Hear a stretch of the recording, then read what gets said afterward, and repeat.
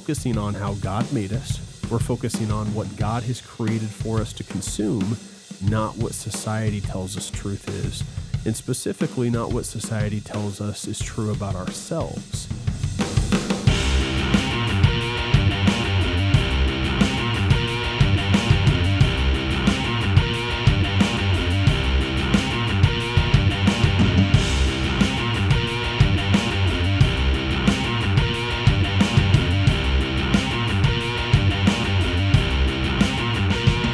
His divine power has granted to us all things that pertain to life and godliness, through the knowledge of him who called us to his own glory and excellence, by which he has granted to us his precious and very great promises, so that through them you may become partakers of the divine nature, having escaped from the corruption that is in the world because of sinful desire.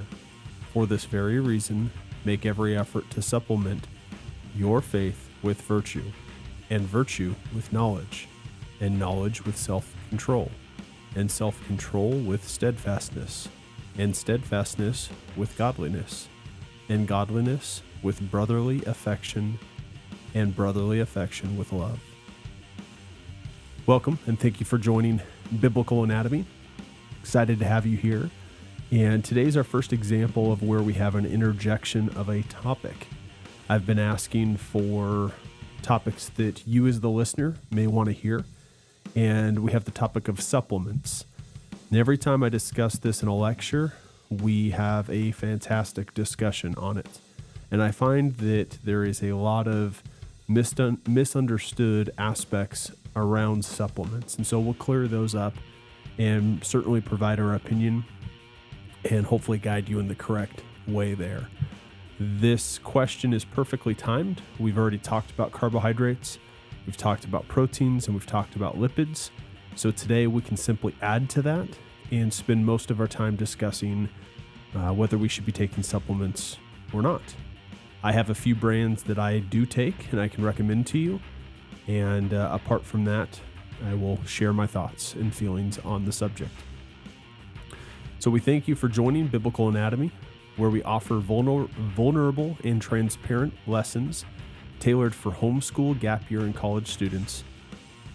We would like to start asking for prayers as we build Biblical Anatomy Academy. We're aiming for a January launch, and we'd also encourage you to send us any prayers that you have. And you can do that through the email of prayers@biblicalanatomyacademy.com. Today, we're going to discuss supplements and specifically a balanced diet and how supplements may or may not fit in to that. With our continued work towards our January launch, we have updated our mission statement and we have made it concise between both podcasts because both podcasts exist under the same umbrella. Mondays, this show, we release Biblical Anatomy, the Biblical Anatomy podcast.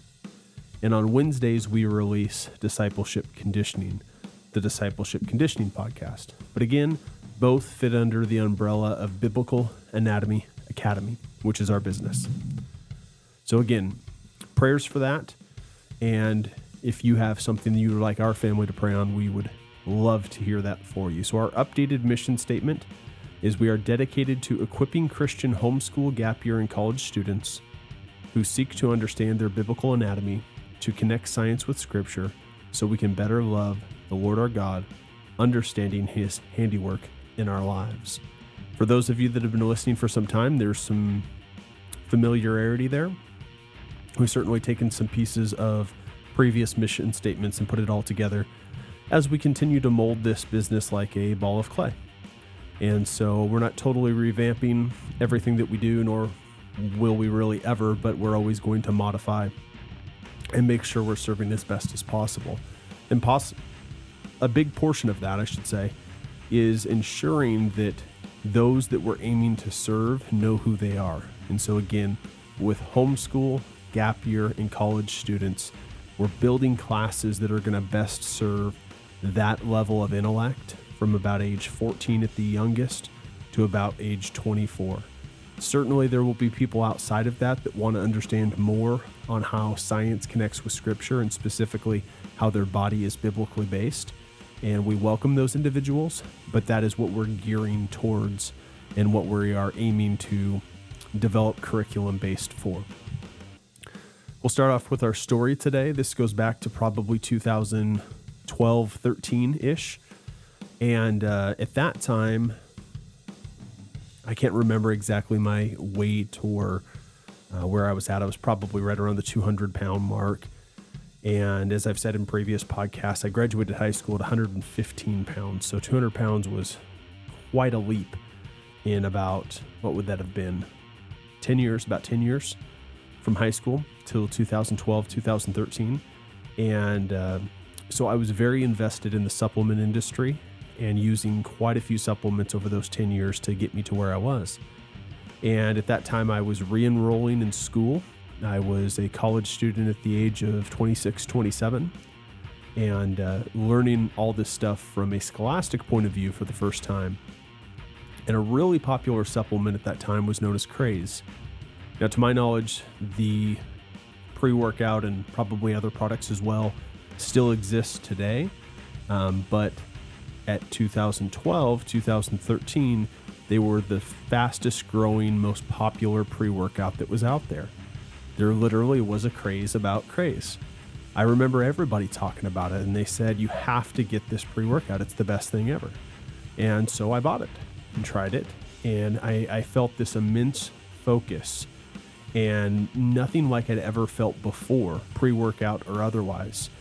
And for me, it was almost a little too much, and I had some other pre-workouts that I enjoyed, and so I stuck with them for the most part. I had friends that really liked Craze, and so I'm pretty sure I gave the rest of my bottle away, if memory serves correctly. Went about my business not really thinking anything about it, and it was later in the year, and perhaps even into the next year, 2014, that it came out that the brand was under sort of scrutiny because someone had sent in a sample to the lab, and it was found that there was Adderall-like or methamphetamine-like substances. And through the reports that I saw, it was never super clear to what that substance that was found was, but it was clear that the makers were trying to put something in that set it apart, that sort of gave a oomph to it, if you will. And they certainly accomplished that, but they did it in a way that defied what was being transpired to the consumer on the label. Which brings me to my first point with supplements along with this story, and that is what you see is not always what you get.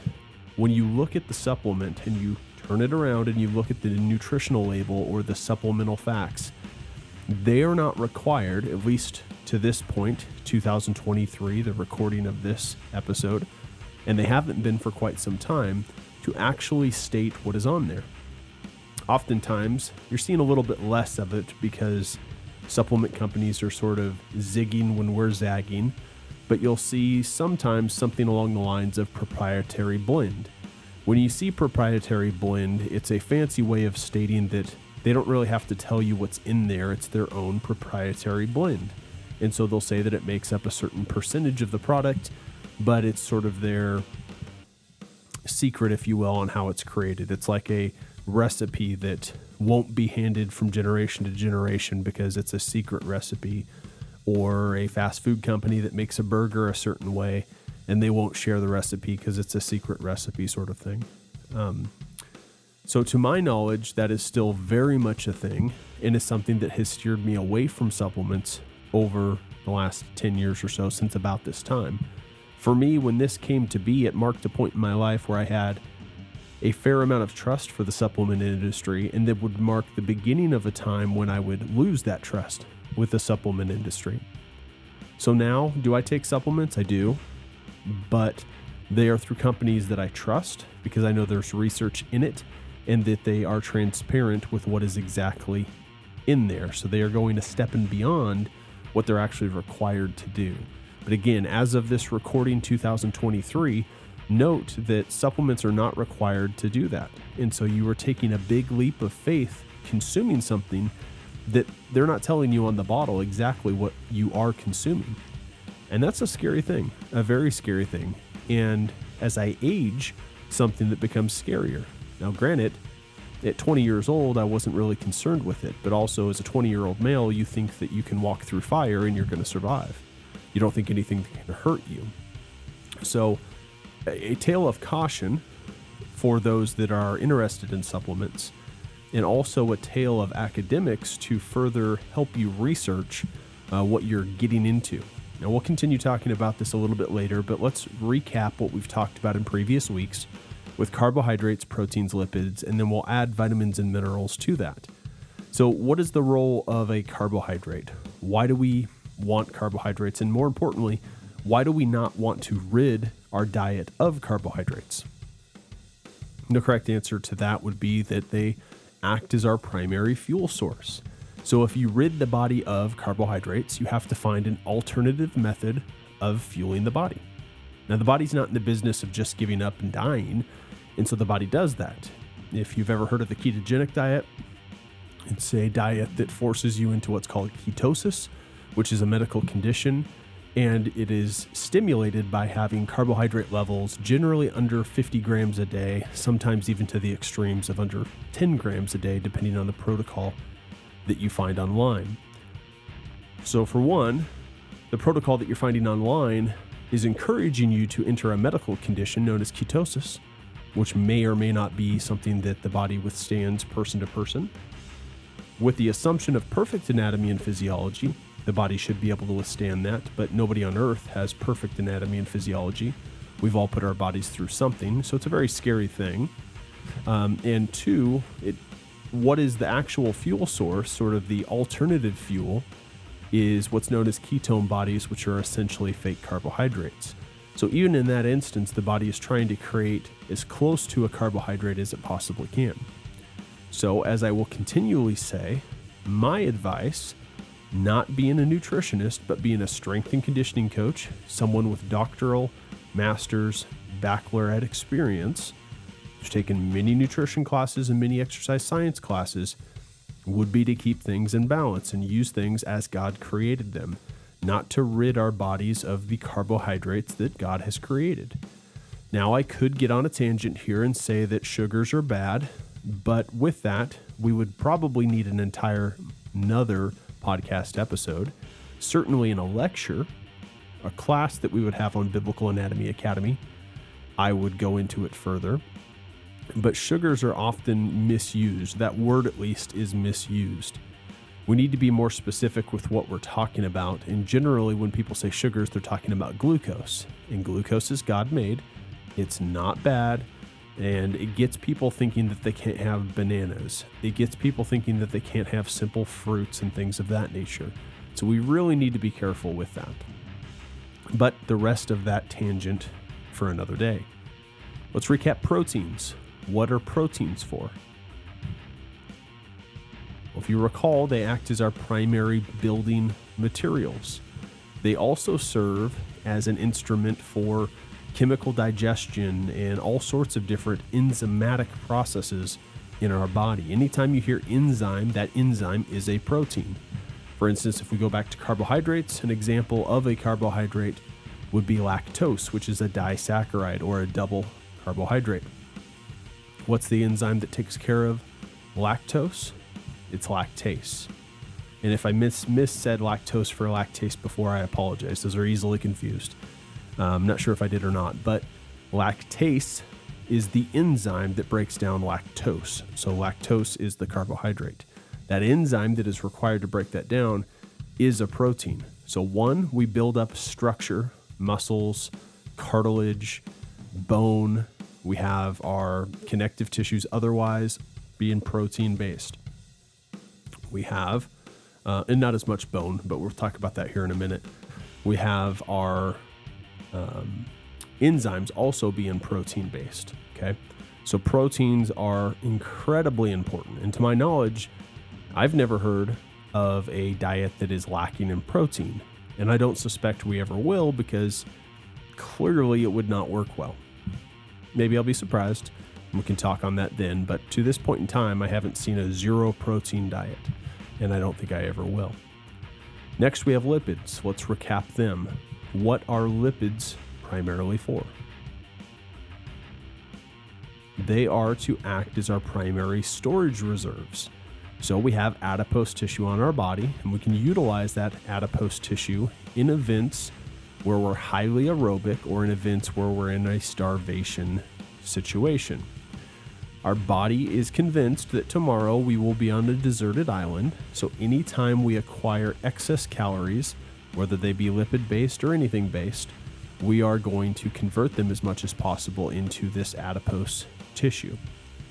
They also act as hormones for a number, including steroids, which are also lipids, and bodily protection within. So you don't want to get down to a real low percentage body fat, because body fat protects your eyes within your otherwise hard skull. It protects your visceral organs against potential blows. It even helps regulate a menstrual cycle. So if you are a woman and your body fat percentage drops below about 18%, 17%, specifically depends on the person, but if it drops around that ballpark or below, the menstrual cycle will cease. And it's a way of the body actually shutting down something that is not absolutely essential to survival, which should throw a red flag in things, that if your body fat percentage is so low it can't support a physiological process and something that is God-made, something that is ordained, something that is supposed to occur, there's clearly an issue. But often in our 20s especially, we don't look at it that way. We're more concerned with what society teaches us in terms of our body image. Now, again, I've stumbled upon a topic that could be a whole nother podcast. It could probably be 10 different podcasts. It could probably be its own show. And so I won't go down that rabbit hole, but we're focusing on how God made us. We're focusing on what God has created for us to consume, not what society tells us truth is, and specifically not what society tells us is true about ourselves. We all know that we're valuable because God tells us we're valuable. In the Bible, His Word tells us we're valuable. We then get to vitamins and minerals, which we haven't talked much to up until this point. What they do is they act as bodily function mitigators. So essentially they extrapolate processes, or they help with the efficiency of something. They relate with every system. A prominent one that is discussed is the immune system. They help with wound healing and those sorts of things. They don't have a caloric value, and so they're not often considered in many regards because we're so focused on calories in versus calories out and body composition. They also, as I mentioned prior with protein and bone, act as the main building blocks for bone. Bone also has collagen, which is a protein, as mentioned before in the protein section. But with that collagen, to provide a certain rigidness to the bone in semi-level of flexibility, we have calcium, we have magnesium, we have phosphorus, we have all these things that are mineral-based that are stored within bone to provide us, one, a storage site for these minerals because they're so critical, as well as a place where we can actually provide structure to our being the way God designed us. We then have vitamins like B and C that are water-soluble vitamins. Those go basically through us when we have enough, which is why when you see an energy drink that is pumped full, or a supplement, pre-workout specifically, that is pumped full of B and C, that your urine actually changes colors because you don't need all that. It's simply going right through you. Then you have the more dangerous vitamins, A, D, E, and K, dangerous because they can reach levels of intoxication. What do I mean by that? Well, they're all fat soluble, so they're going to go to your fat cells and they are going to be sequestered or accepted or hoarded by those fat cells. And you can reach a point of intoxication where there's too much of those. Again, those were vitamins A, D, E, and K. So you want to be more specific with what the recommendations are for vitamin A, for instance, because you can go too far. Vitamin B and C, there would be less of a concern. You still can reach too much, but there would be less of a concern because your body could metabolically dismiss it or release it through urine. So there's vitamins and minerals. And finally, we get to the last category, which are supplements. Now, supplements can be carbohydrate-based, they can be protein-based, they could be lipid-based, they could be vitamin-based, they could be mineral-based. But everything that we've talked about to this point is with the assumption of whole foods. And when we're talking about whole foods are always better than supplemental form. Let me give you an example. If I am done with a workout, I have finished my last press, whatever it is, I have about 30 minutes to consume roughly 30 grams of protein. Now that number varies. If you're smaller, it may be 20 grams. If you're larger, it may be 4, but generally most people can't handle about 33, 34, 35 grams all in one sitting or more at a time. And so generally 30 is a fairly safe number. And so you see this as a big concern for bodybuilders. So you have this clock, if you will. So what do most bodybuilders and people who are concerned with this clock do? They consume a protein shake to make sure that they're getting their number they should. Oftentimes that protein is rated at something higher than 30 grams of protein. Oftentimes the consumer is putting 2 scoops in rather than 1 because 2 is better than 1, right? This obviously isn't the case, and this ends up putting a higher stress on your digestive system to consume all this when it can't handle this to begin with. You then put a potential stress on your liver and kidneys because of the denaturing of proteins, and it's just not worth spending money on. What you would be better served doing is eating like a 10-ounce steak directly after your workout. Now, whether you can consume a 10-ounce steak or not within those 30 minutes is subject person to person, but if you can do it, you're talking a whole food versus a supplement, and you're better off with the whole food. Pre-workouts are another category of supplements that are very, very dangerous. Go back to the story that we mentioned in the beginning on what can be included that is not mentioned that it's included, but it is. I use 2 different pre-workouts. They're both by the same company, and I feel that they are very cautious and very transparent with how they are manufactured and what is included. They are made by a company called Build Fast Formula. One is called VasoBlitz, and the other one is called Full Blitz. Essentially, the main difference is Full Blitz has caffeine, VasoBlitz does not. So personally, I consume VasoBlitz on all my workouts except for leg day, and I use Full Blitz. I try to use caffeine sparingly. I don't want to become tolerant of caffeine to where it no longer has an effect unless I double the dose. I want to use it wisely. Okay? So since for me, leg day is the most difficult, I will save it for that day. It will reduce pain because it blocks pain receptors, and it will thereby let me get through the discomfort of leg day with a little more ease than it would if I didn't consume it. And frankly, most of the pain associated with the other workouts that I do, I enjoy. And so I don't need the caffeine as a pain blocker. It's actually considered a performance enhancer from this regard, and so some organizations actually will say that you can't have any caffeine content whatsoever in order to be able to compete in that specific event or meet or whatever the case is. So it's important to remember with supplements, not saying that you can't have any supplements in your cupboard, but they better have a specific purpose. You must admit to yourself that you can't consume a 10-ounce steak in that amount of time, or you can't consume 6 hard-boiled eggs in that amount of time, understanding that that would be a better route to go. But since you can't do that, whether it's gastrointestinal issues or whatever it may be, you're then taking a supplement, which is an inferior product, often at a higher price. Okay? It's interesting when we pay this $50, $60 for this pre-workout and our urine changes color, some of that cost came through the body and now exhibited as expensive urine, essentially. So we have to really consider the reward versus the price, and obviously not just a monetary price, but what's occurring in our body. And if we don't go to the level to research each ingredient that was used within the product, assuming that they actually tell you what is in the product, how are you to know the effect other than after the effect? Take it, and this is how I feel. And if you take something that doesn't mix well with your current condition, It may be too late to report how you feel afterwards because there could be a bad reaction that occurs. So supplements need to be well researched, and they need to be taken inferior to whole food. Again, for reasons that I've already stated.